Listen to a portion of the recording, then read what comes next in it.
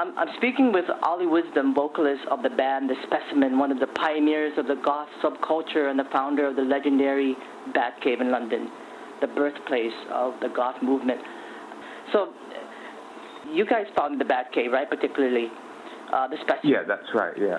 So it wasn't a particular nightclub, if I remember. It was a nightclub. Well, it was in four or five different venues. 5 different venues over the 4 years that it was running for. So it wasn't attached to a place, but the first place was very important to it somehow. Yeah, and was that a place called what is it? It was a place called the Gargoyle Club. The Gargoyle, yeah. And it was a strip club until 11 o'clock at night, and then we transformed it into the Batcave late at night. And that was like on a Wednesday, right? It was on a Wednesday. No, that's right. Yeah, we really wanted to avoid the weekend crowd. Yeah, the weekend crowd. We didn't want normal working people. We wanted all the freaks and who can go. None of the working people can go out during the week. So Wednesday night it was. Is that club still there? It's on Dean Street, right? The building is still there. I don't know what it is now. I'm sure it's not the Gargoyle anymore. Yeah. Prior to The Specimen, you were in a band called The Unwanted, which I think was you guys had great music too. Yeah, that was in punk times. We were really a punk band, and then Specimen was kind of born in the beginning of the 80s, 1981. And well, we started the Batcave to be a place where we could have gigs for Specimen and have complete control over the venue, the music played before, the support bands. We'd done a couple of gigs being support bands to other bands in bigger venues, but you get 10% of the sound system and 10% of the lights, and they try to make you sound bad so that the main band can sound better. So we didn't want to do it like that. Yeah, and so we started the Batcave. Right. What other bands were playing at the Batcave? Well, there was lots of bands. We did a Batcave compilation album with 9 different artists, but they were a very You wouldn't put your finger on it and say this is the sound of the Batcave. There are bands like us and Flesh for Lulu and Alien Sex Fiend, but there are also much more kind of weird stuff like Test Department and some nights we wouldn't even put music on. We just put on some sort of barbaric cabaret show going on there. So yeah, and some black and white films. Yeah, they were going on all the time anyway, showing, like 1950s horror movies off a Super 8 projector, which used to melt down half the time, literally.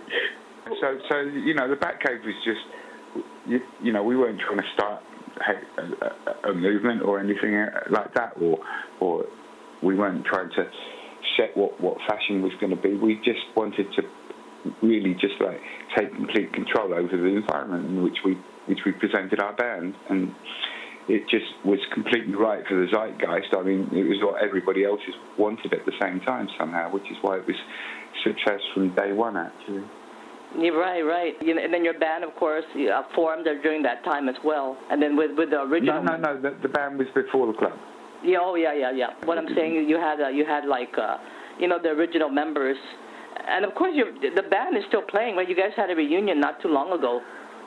We played in 2009, so it's sort of 7 years ago now. So we haven't played for a while, to be honest. But we did put a new album out 3 years ago, something like that. Yeah. The Wake the Dead album. Is that yeah, that's right. Yeah. Are you guys planning on? Would you guys do a reunion? Well, not really, because I'm so busy with Space Tribe anyway, and another project called Mad Tribe. And we're gigging every single week around the planet with that, so it's really hard to have time to do more than that, to be honest. Well, so tell us about that. So it's been a long time in the psychedelic trance world, which actually, in many ways it's not that different from the whole goth scene in some ways. It is visually and it is aesthetically, but in a way, it's like the last true underground left on the planet, where people can go to these 3-4 day festivals and really be free.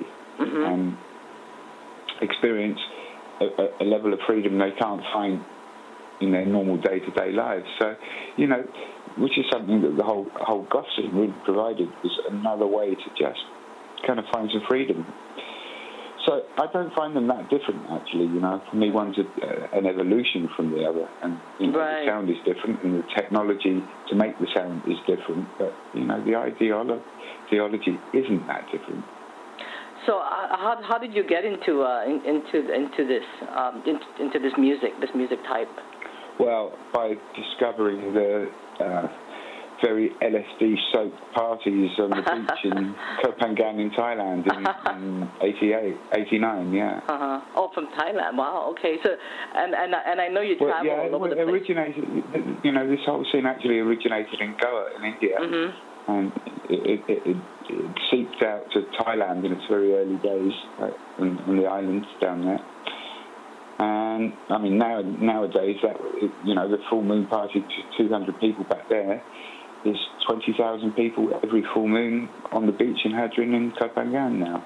Mm-hmm. Yeah. So it's really become a thing. And the parties which started as beach parties in Goa, for all the freaks and misfits that used to live in Goa for 6 months a year.